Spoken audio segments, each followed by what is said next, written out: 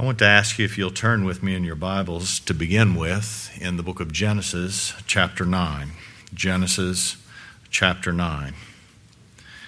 I want to try to bring a message this afternoon, on the tokens of salvation. The tokens of salvation. A young man and a young woman meet. They begin to date. After a while, they begin to have serious feelings for one another. And as that relationship continues, it's obvious to everybody that there's an elephant in the room that no one's talking about. Until finally, the young man asks the young lady if she'll marry him. And in that very special moment, he gives to her a token of his pledge and of his affection. She puts that token on her finger, wears it with great anticipation of the day when they'll be wed. Of course, that token is a visible token, and it's one that I've had many young ladies come to me and show it off. You know, they want you to see what they're looking forward to. The tokens of salvation are given to us by our bridegroom. He gives them to his wife, to the bride, to the church. These tokens of salvation that are spoken of in the Scripture are true for every child of God. Nevertheless, unlike that ring, they're not tokens that you can physically see. And there certainly aren't tokens that we go around bragging about. They're tokens of the heart. They're tokens of faith. Matter of fact, these tokens basically describe what faith is. Paul said, I am crucified with Christ, nevertheless I live. Yet it's not I, but it's Christ that liveth in me, so that the life that I now live, I live by the faith of the Son of God, who loved me and died for me. This token of salvation, summed up, is faith. Let religion boast in their tokens of salvation. Let them talk about what they're doing for God as the proof of their salvation or the token of their salvation. Let them wear their trinkets and have their ceremonies and do all their religious things to impress one another, to let them go around flashing their rings to one another. But the tokens of salvation that the Scriptures speak of aren't that way at all. This matter of salvation is a matter of the heart, and doesn't have to do with outward behavior.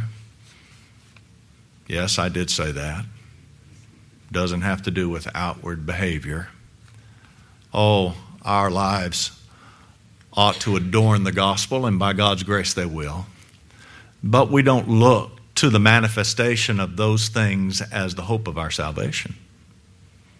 Just try looking at them, and you'll find all the tokens of hope to fly away. The first time that this term token is mentioned in the Scriptures, we find it in Genesis chapter 9. And I'll begin reading in verse 10. And with every living creature that is with you, of the fowl and of the cattle and of the beasts and of the earth with you, from all that go out from the ark and every beast of the earth, and I will establish my covenant. Now there's a token of salvation. I will establish my covenant. David, with all the troubles he experienced in his life, said, although it be not so with my house, it be not so with the tabernacle of this flesh, it be not so with my family, it certainly be not as it ought to be in our churches, yet he has made with me an everlasting covenant. And that covenant is ordered in all things, and it is sure. David goes on to say, this is all my salvation. This is all my desire. The fact that God has established an everlasting covenant. The fact that God Almighty has chosen a particular people etched their names sovereignly in the Lamb's book of life, having dipped his own finger in the blood of Christ. That covenant can't be changed. And God says to Noah, I'm going to make a covenant. I'm going to make a covenant with you. I'm going to keep that covenant. Look what he says. He says in the rest of that verse 11, neither shall any flesh be cut off any more of the waters of the flood, neither shall there be any flood to destroy the earth. And God said, this is the token of the covenant which I make between me and you and every living creature that is with you for perpetual generations. I do set my bow in the cloud, and it shall be for a token of a covenant between me and you. Now, the scriptures are very clear that it never one time rained from the time that God made the earth until the time of the flood. The ground was watered from the mist of the earth that came up from the earth, and Noah was talking about a great flood and water coming down from the sky, and don't you know, he was mocked. And then the drops began to fall. And before long, there was a deluge. And for 40 days and 40 nights, the rain fell. And the entire earth was destroyed. Noah and his family in that pitched ark. What a beautiful picture of Christ. Saved above the waters, above the destruction. And why did God give Noah this token?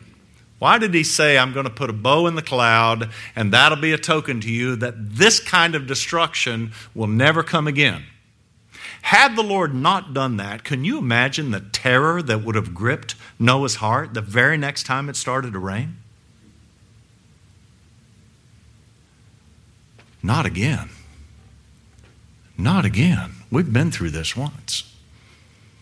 Oh, the destruction of God's wrath only came one time. In that regard, only came once. And so the Lord Jesus Christ was smitten by the wrath of God in order to satisfy divine justice once. He said, I'm going to put a bow in the cloud. Noah, I am going to open the windows of heaven, and there is going to be rain from here on out. But it's not going to be your destruction. To the contrary, it's going to be to your salvation. And this bow, a rainbow. You know, I understand there's some animals that can only see in black and white. I don't know how they figured that out. But can you imagine if the whole world was just black and white? I mean, what is there about a rainbow? It's all the colors of the universe are in that rainbow, aren't they?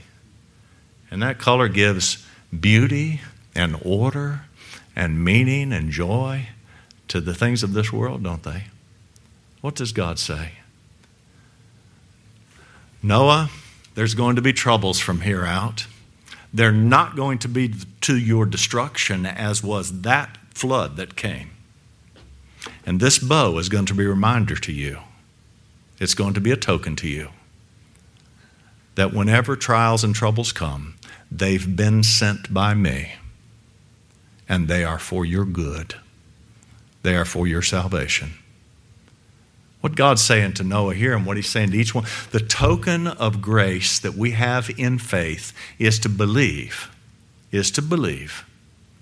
that all things work together for good for them who love God and those that are called according to his purpose. And you know, when we look at a rainbow from the ground, we only see half of it. Just Google circle rainbows in your computer and see what you find out. You'll see pictures of rainbows that were taken from an airplane. And you know, a rainbow, when you see it from up above, is not an arch. It's a full circle. It's a full circle. The point being that God, look what he says. Look what he says in verse 14. He says, and it shall come to pass when I bring a cloud over the earth that the bow shall be seen in the cloud, and I will remember my covenant, which is between me and you and every living creature of all flesh, and the water shall no more become a flood to destroy all flesh, and the bow shall be in the cloud, and I will look upon it.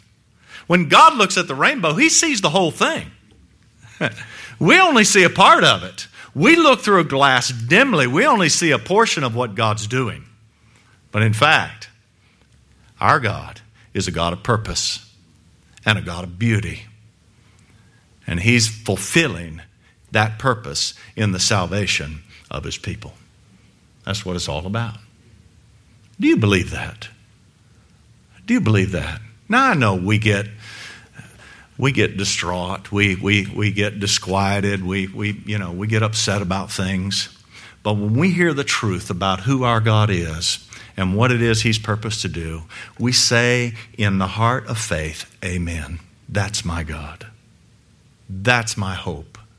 That's the token that God has given me, not a physical rainbow, but the truth that that token represents.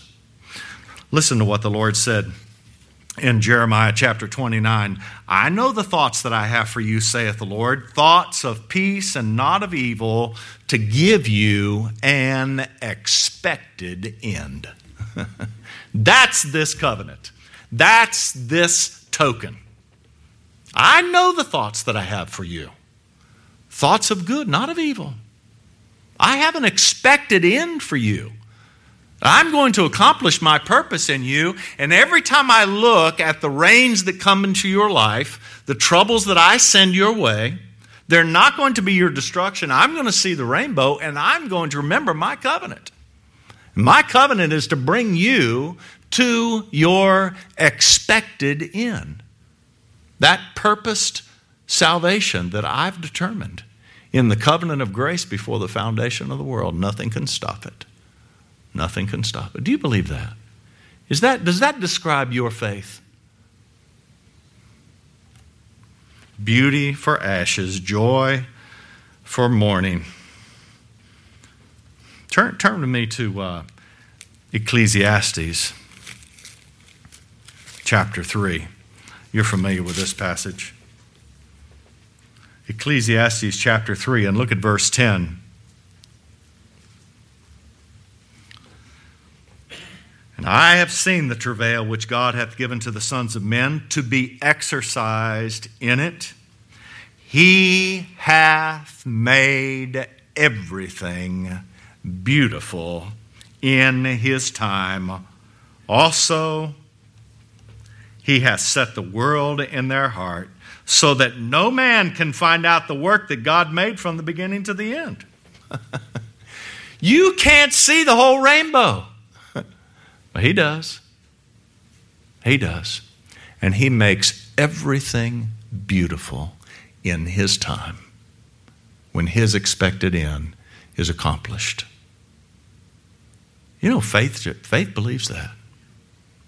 Faith believes that. The faith of Christ believed that. That passage I just quoted about being crucified with Christ, and it's by the faith of the Lord Jesus Christ that we live and walk and have our being. It's His faith in us. You know, we see that demonstrated most clearly in our Lord's last words from Calvary's cross. As precious as it is finished is, and it is finished. That wasn't our Lord's last words. His last word was, Father, into Thy hand I commend my spirit. Trusting God to the very end, to the very last breath, expressing his belief that his Father would not allow him to see corruption. He believed God. He had perfect faith, didn't he? And the faith that He gives His children is that kind of faith. Oh, it's not always perfect, but it is. It is. But when you hear it right now, I pray and hope that you're saying, hey, that's my faith. I believe that. Yes, that's my hope. That's a token of salvation. Turn with me to Genesis chapter 17. Genesis chapter 17.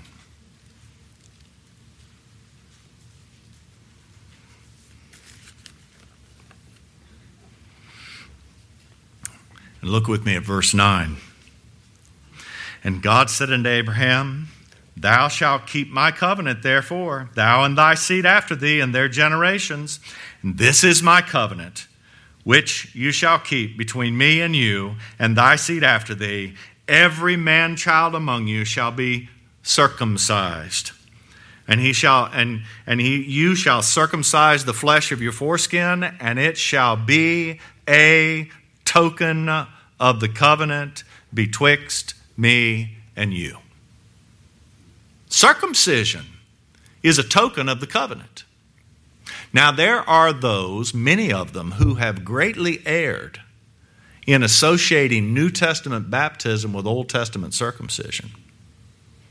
And they say, well, you circumcised the child in the Old Testament. That was the token of the covenant, and now the token of the covenant is baptism. That is a horrible error, and it really is a perversion and destruction of the whole gospel of God's grace.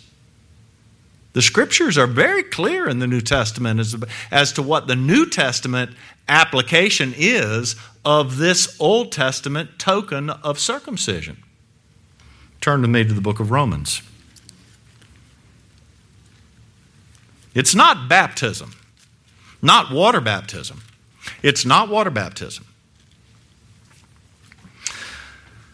Look at Romans chapter 2 at verse 28.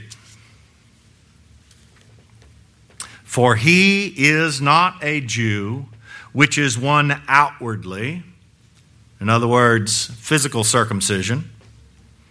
Neither is that circumcision which is outward in the flesh, but he is a Jew which is one inwardly, and circumcision is that of the heart. Now there's the token of salvation. That God has done a work of grace in the heart.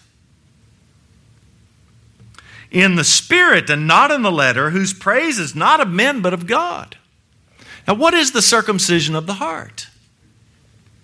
Well, it's when God takes out that cold, dead, lifeless, stony heart and puts in a living, beating, warm, living heart of flesh. It's when we've been given a new nature. A new nature. We still have our old flesh, don't we? I mean, it's just, oh, wretched man that I am. Who will deliver me from this body of death? To will is ever present with me, but how to perform that which is good, I find not. Our flesh is, it's so.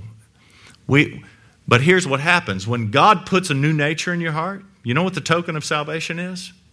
You loathe that old man. You loathe him. You're ready to be rid of him. You long for that day when the old man will be put out of his misery once and for all. And the corruptible will be made incorruptible, and the mortal will be made immortal. And you see him as he is, and you're made like him. That's a token of salvation.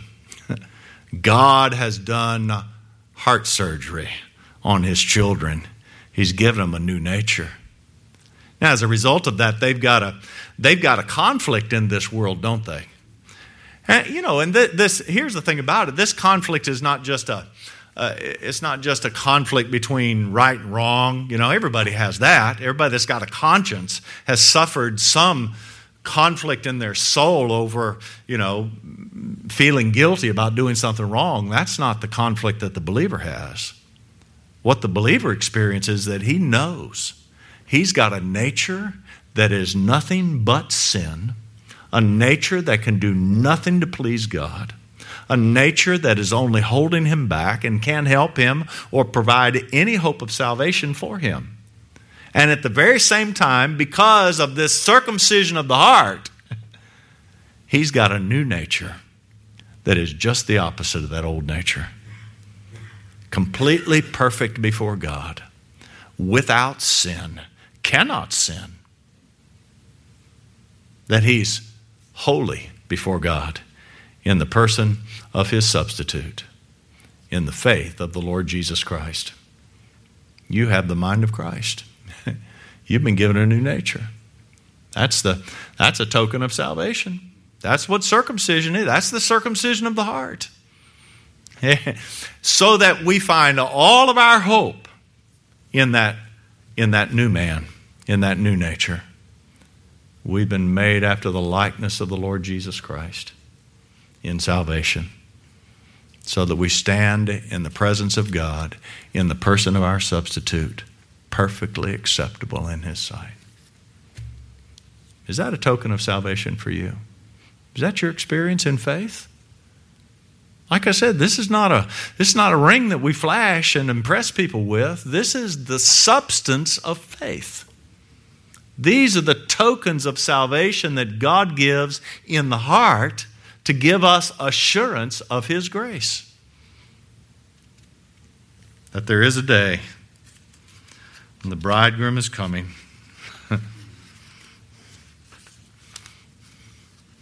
A day of great rejoicing. Turn to me to Exodus chapter 3. Now, I promise we're not going to be here all day, but we are going to look at every place where this word token is used in the Word of God. It's not very many. It's only 7. But these are the tokens of salvation. I want to know if these tokens, if I have these tokens. Has my bridegroom given me these tokens? Look at Exodus chapter 3, and we'll begin reading in verse 12. And he said, "Certainly I will be with thee." Here's the setting. Moses is at the burning bush. The bush that's burning with fire and not being consumed. Such a beautiful picture of the Lord Jesus Christ absorbing the fiery wrath of God's judgment on Calvary's cross, and yet He Himself was not consumed. It's like the Hebrew children that were thrown into the fiery furnace. And Nebuchadnezzar looked in, he said, "Did we not put 3 in there?" And he'd go, "Yeah. Well, I see 4, and the 4th looks like the Son of God." And not a hair on their head was singed, and the smell of smoke was not to be found on their clothing. Why? Because that 4th man, he put out that fire. He absorbed that fire. He consumed that fire.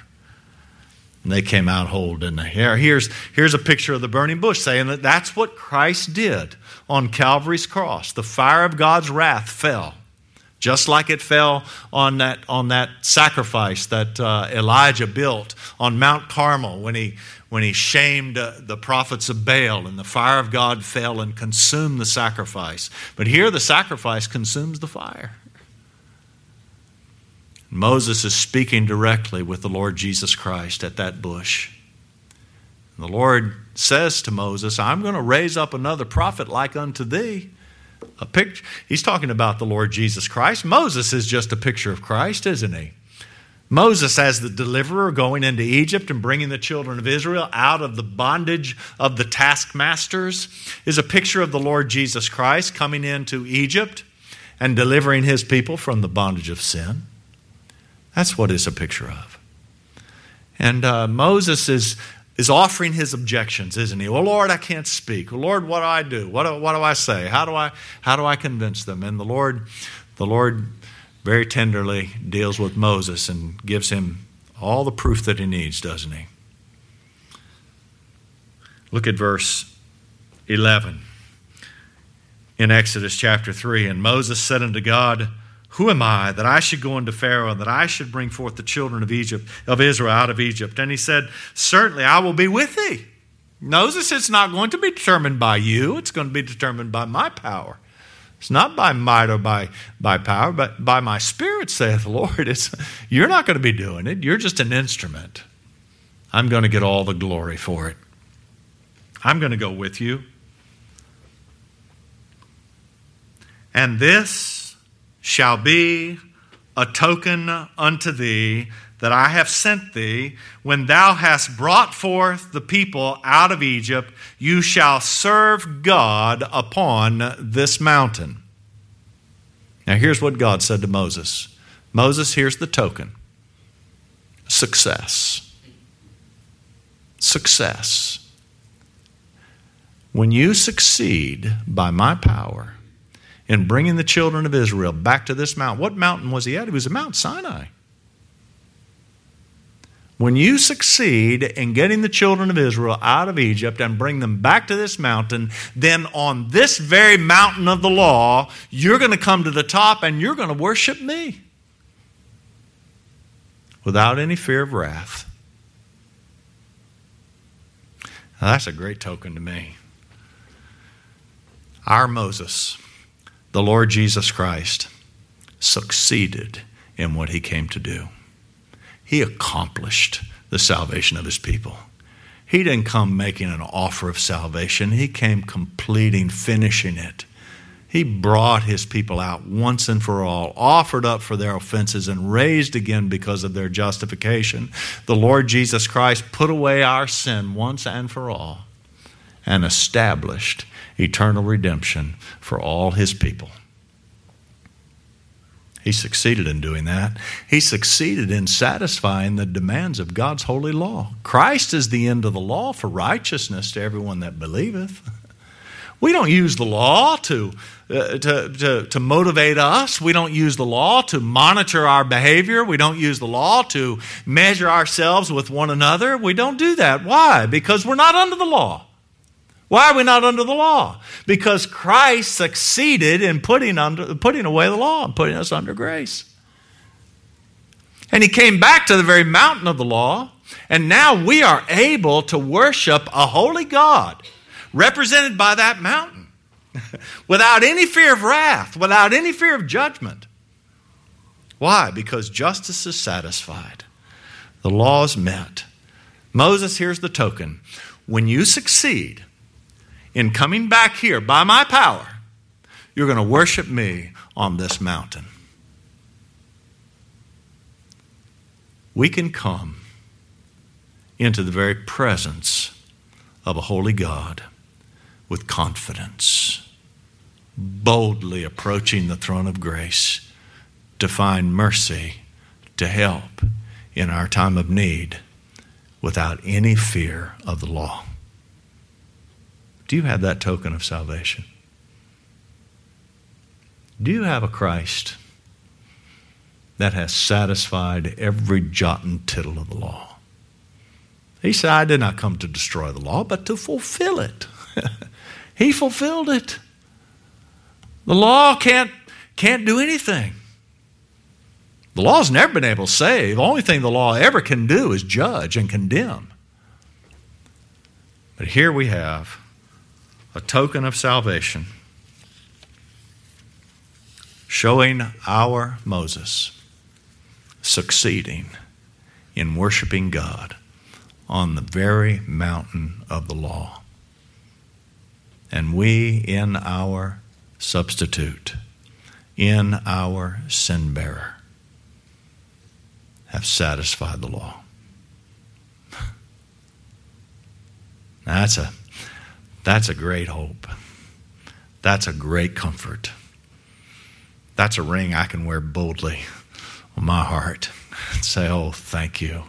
Thank you, Lord, for giving me such an encouraging token of salvation. Exodus chapter 12. You know this one very well. Very well.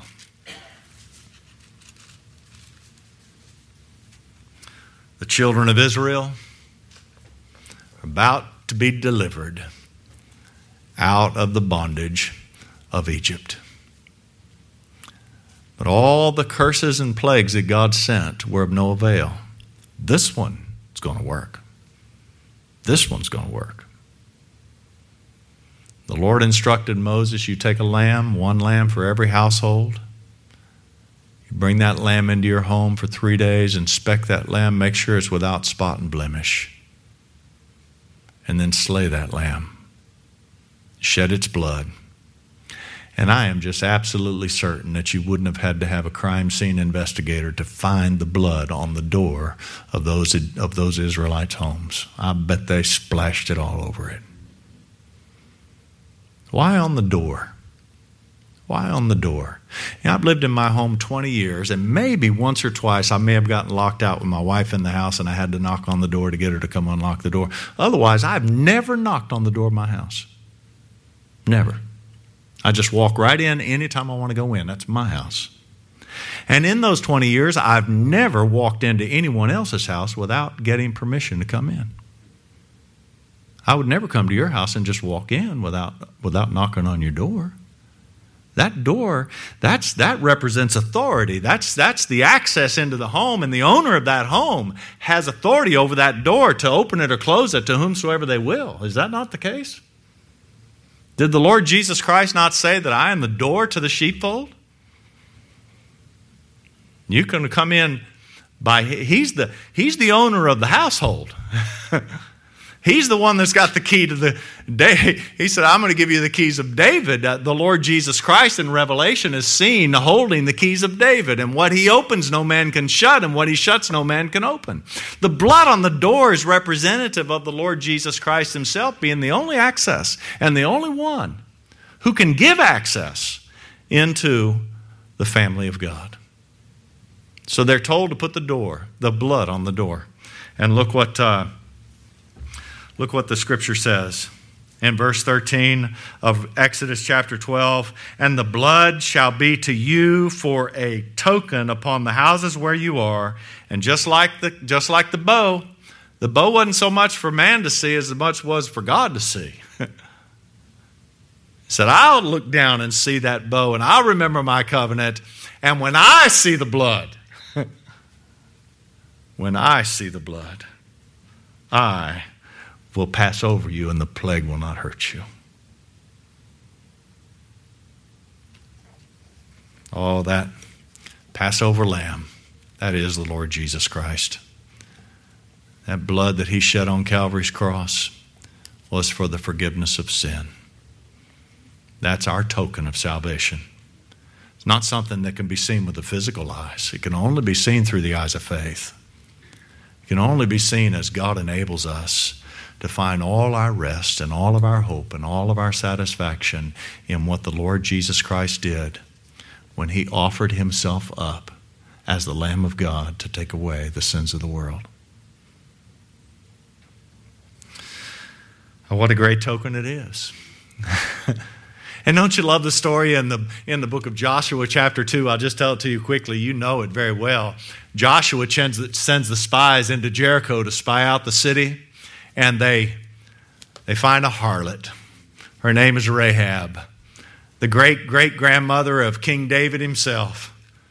And Rahab hides the spies, you remember, and they come looking for them, and then she lets them out of her window, which is on the wall of the city, by a red rope. And the spies said to her, she begged them for her. She said to them, we know your God is the God. We've heard about what he did. We know that he's going to destroy our city. Is there any hope that I could be saved? And you remember what Rahab said? Or the spies told Rahab, you take this rope that you've let us down by. This scarlet thread is what the King James called it, but it was obviously a rope. And bind it upon your window. And all those that are within this house will be spared. If anyone in the house gets killed, the blood will be on our heads. But if anyone if anybody leaves the house and they get killed, the blood's on their own head. You got to stay behind the scarlet thread.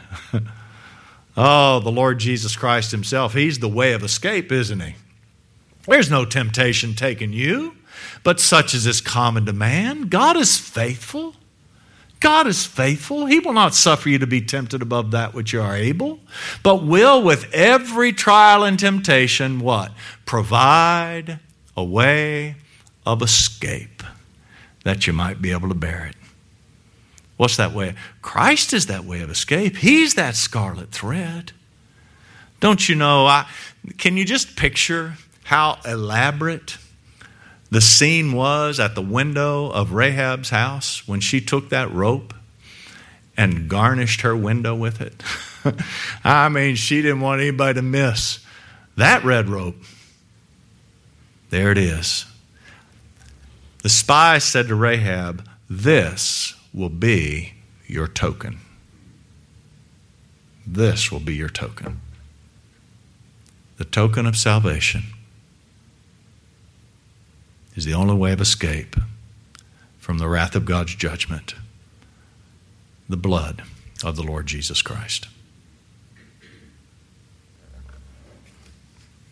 Do you have that? Am I describing something that's real to you?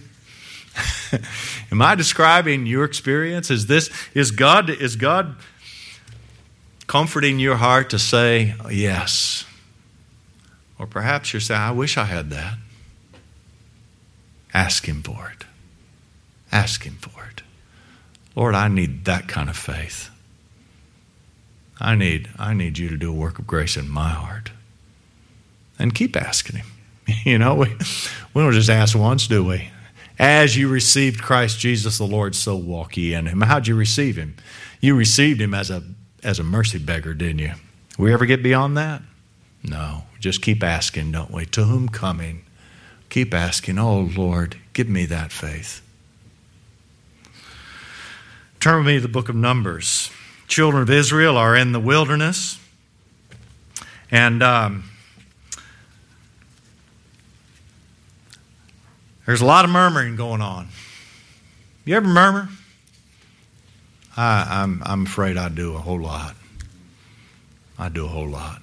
I'm ashamed to say, always murmuring, and always. I'm a rebel at heart. I really am. I have to be subdued. I have to be taken control of. If I'm left to myself, I'm just going to do it my way every time. Just like these Israelites in the wilderness. And there was some controversy about who was in charge. And the Lord told Moses, I'll tell you what, you get each leader of every 12 tribes to bring a rod and put it before the tabernacle. And I'll prove by those 12 rods, one of them, and have them put their names on the rod. You remember? It was a staff. And have Aaron put his name on the rod that belongs to the tribe of Levi, the priestly tribe. And the next morning when Moses came back into the tabernacle, what did he find? 11 rods, just like they were when they were laid there. What happened to Aaron's rod? It came alive, didn't it? It bloomed, it budded, and it produced almonds.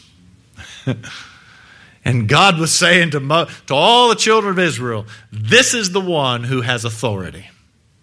Now look with me in Numbers chapter 17 at verse 33. They and all that appeared to them went down alive into the pit, and the earth closed upon them, and they perished from among the congregation. I'm sorry. I knew I was reading the wrong verse. I was in the wrong chapter. Chapter 17, verse 10. And the Lord said unto Moses, bring Aaron's rod again before the testimony to be kept for a token against the rebels. And thou shalt quite take away their murmurings from me, that they die not. The only reason that you and I aren't killed by God is because we have an advocate with the Father. Jesus Christ, the righteous one, our high priest who ever liveth to make intercession for us. We have one seated at the right hand of the Majesty on high, the rod of Aaron, our high priest, that living rod that produced fruit of righteousness, standing before God on our behalf, that the rebels die not. Do you have that token? Do you have the hope of knowing that the Lord Jesus Christ was received back into glory by the Father, and that He is alive, interceding as your priest? That He Himself is making the offering of Himself to the Father? What did Abraham say to Isaac? Father, here's the fire and here's the wood. Where's the sacrifice? God will provide Himself a sacrifice. God will do the providing. He'll be the sacrifice. He'll provide it to Himself. And there we have the Lord Jesus Christ as our as our priest, making the sacrifice of himself before God. Why? That the rebels die not. I change not. And that's the only reason you sons of Jacob are not consumed. Jacob was a rebel. Jacob was a deceiver, a supplanter. He wanted to do it his way, didn't he? Wanted to do it his way.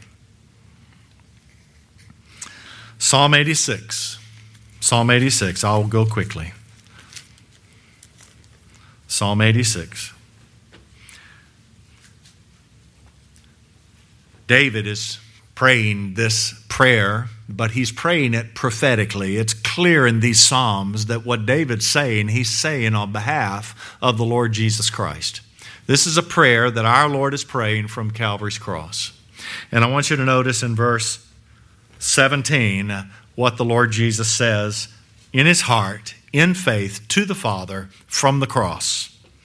Show me a token for good, that they which hate me may see it and be ashamed, because thou, Lord, hast holpen me and comforted me. What is that token that the Lord Jesus Christ is praying the Father to give him?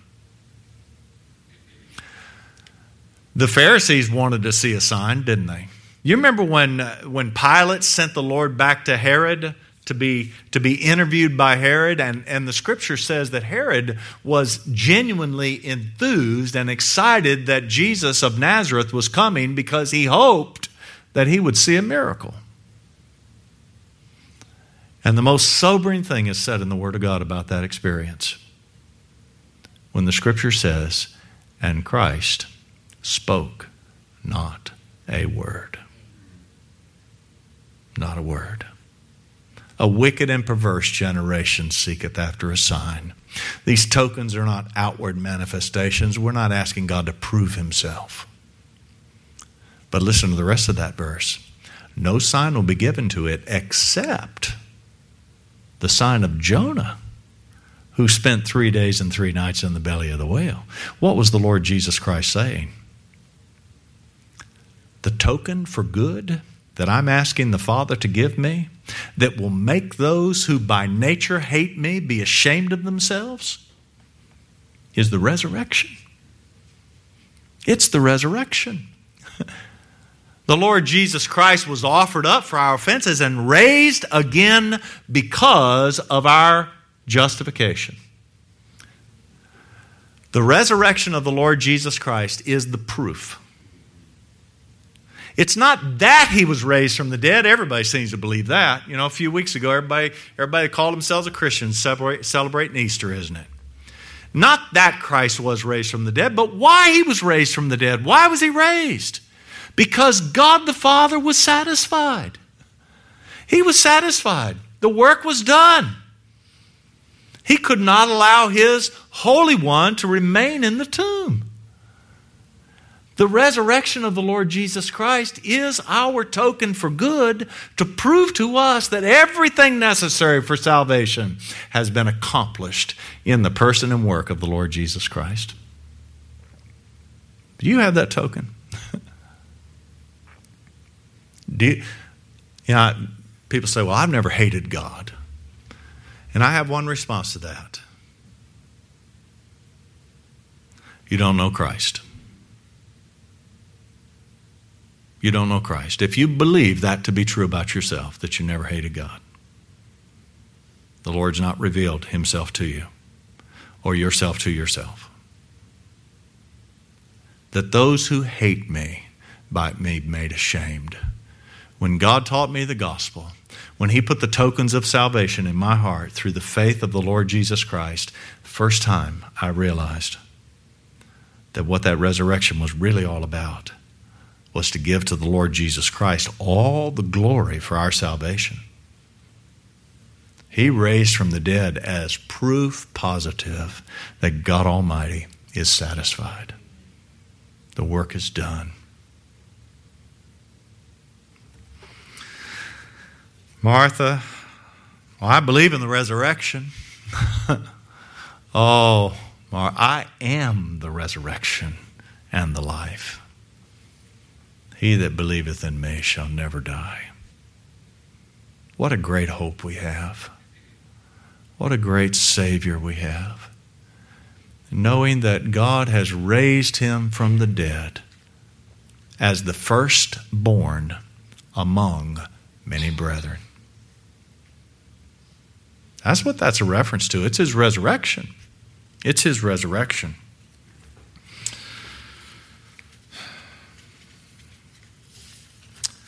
And really, verse 17 has a double meaning. In salvation, as the tokens of grace and tokens of salvation are made real in the hearts of God's people, those who by nature hated him are going to be ashamed. But in the final day of judgment, all those outside of Christ, outside strangers to the grace of God, are going to see the risen Savior.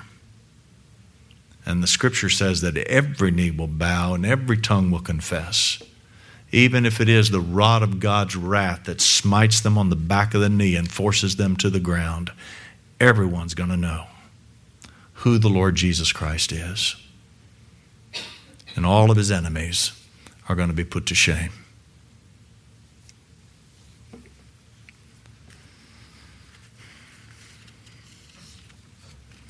Philippians chapter 1, this is the last token. This is the last token. Philippians chapter 1, verse 28. And in nothing, terrified by your adversaries, which is to them, that these are the enemies of the gospel. These are the men of the world who would persecute you for righteousness' sake. Now, persecuting you for righteousness' sake doesn't have anything to do with you being a goody two-shoes and people not liking you, because if you do good, I mean, you really treat people well and do good. People like you for it. I mean, they'll put you on the news if you do good enough, you know. That's not being persecuted for righteousness. It's standing up for the Lord Jesus Christ as the only hope of righteousness before God. It's exposing man-made religion for what it is, a works salvation that will condemn men to hell. It's giving to the Lord Jesus Christ all the glory for salvation. And you do that, you're going to be at odds with this world. You're going to be at odds with the religion of the... If you're looking for a religion that's going to give you peace with men, you won't find it in Christ. The Lord Jesus Christ said, I did not come to bring peace, but a sword. A token of salvation. Look what this verse says. Now, I admit that the word evident token is only mentioned once, but it certainly implied the second time. It is certainly implied clearly in this verse the second time. Read it with me. And in nothing terrified by your adversaries, which to them is an evident token of perdition, but to you it is an evident token of your salvation.